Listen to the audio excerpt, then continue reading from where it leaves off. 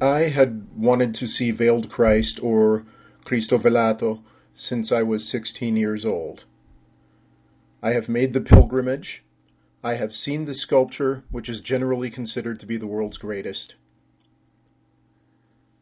As time passed before my visit, lots of time, I became increasingly interested in Capella San Severo, the building, now museum, in which the work is housed.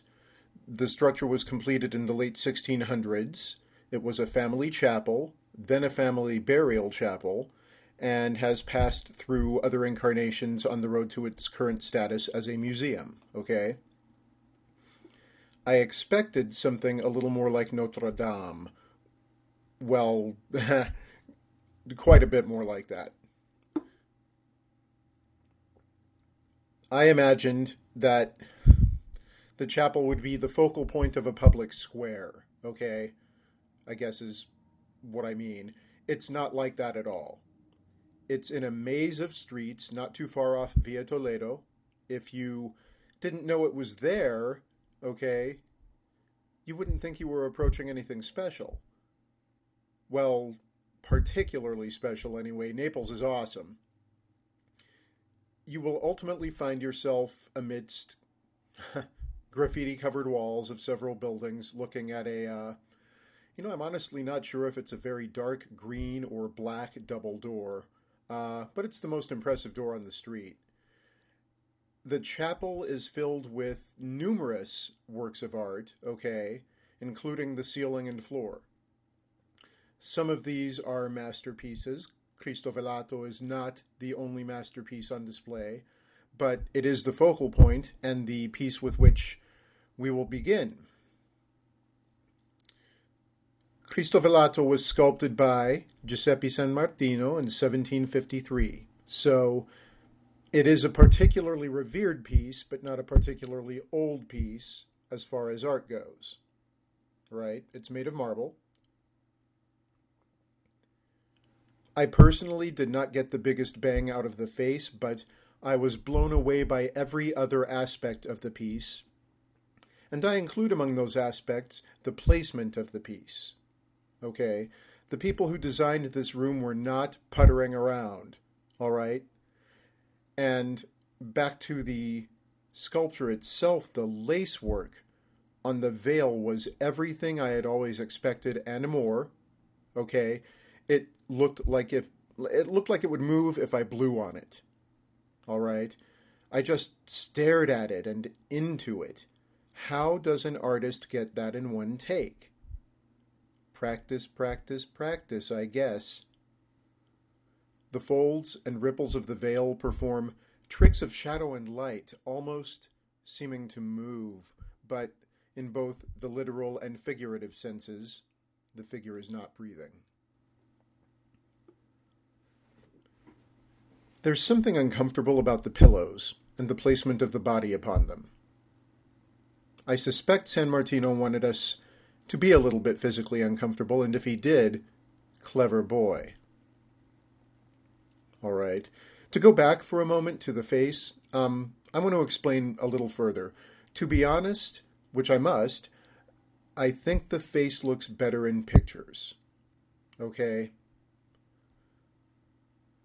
But the way the veil wraps it and drapes over the body is absolutely cosmic.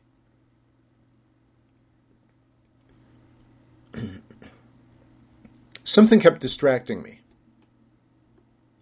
My brain was trying to figure out something which I had not yet consciously detected. Okay, when I started paying attention, I realized that there was something I really liked about the statue, but which seemed wrong. Or rather, something seemed too right for comfort, is another way to say it, I suppose.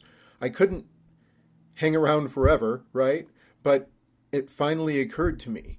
The statue seemed to have totally realistic proportions and dimensions. Like, it couldn't... I'm going to say it's like it could have been any average guy, all right? It didn't seem exaggerated. Now, this caused me to have an array of feelings, including That could be me or most guys I know. It's hard to explain. If I'm not articulating it well, please accept my apology. I hope you get to go feel it for yourself. I had actually forgotten about the tools of the crucifixion and the crown of thorns, which are included as part of the work. They took me by surprise and startled me a little bit. The crown did seem a bit out of proportion, but it emanated a stark and fearful beauty. Potent. Through the veil, of course, we see the wounds. For all the world, it looks like the veil is sinking into them. Visitors know that they're looking at a victim of torture. Okay? At moments, I experienced an eerie morgue-like feeling in the statue's presence, and at times a real sadness. But there was just an overall captivation with the art and the fashion in which it was displayed. I love the character, but almost hate to invoke him here. But I'm going to do it. The statue looks like something which Indiana Jones would find. Okay, it is placed and lit perfectly. Expect a little bit of jostling about. If you've been to other museums or toured Europe before, you're probably quite accustomed to it, honestly. The next piece, which I will cover, is Il Disinganno. You can interpret this as disillusion or release from deception, okay? This piece was sculpted in the 18th century as well by Francesco Quairolo. This is another marble piece featuring an angel pulling a net off of a man, a net sculpted out of marble, a single piece of marble. Pretty amazing, right? But okay, there's more. The angel is standing on a globe and bears upon its head a flame representing human intellect. The net, as you might imagine, represents sin. The angel has presented the man with a Bible. And I'm not trying to push any religious agenda here, okay? The piece is about what it's about. A sea of time went into crafting this piece. The net took up 7 years, okay? I don't want to give everything away, so I will state that the Bible is open and that there is also a large tablet involved in the piece. Absolutely captivating. The piece is very well preserved. Look at the knots.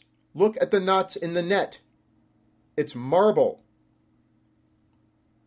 The ceiling of the chapel is covered in a glorious mural, which smacks unabashedly of Freemasonry, okay?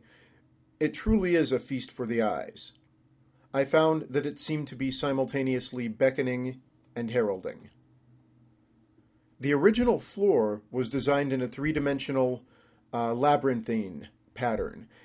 It must have been quite wild to see. The floor has been resurfaced, but sections of the original tile are on display. Okay? If you have children with you, or anyone who is easily upset by gore, you may wish to avoid going downstairs. All right? I don't want to ruin the surprise. I will just say search San Severo anatomical machines and decide for yourself. Now, the downstairs area is where the gift shop is, so I feel a responsibility to tell you that as well. You should go see these things before something happens. Vesuvius, you know. You can order and print tickets in advance online. This includes skip-the-line tickets. Museo Cappella San Severo. Cristo Velato. Il Disinganno. Ciao.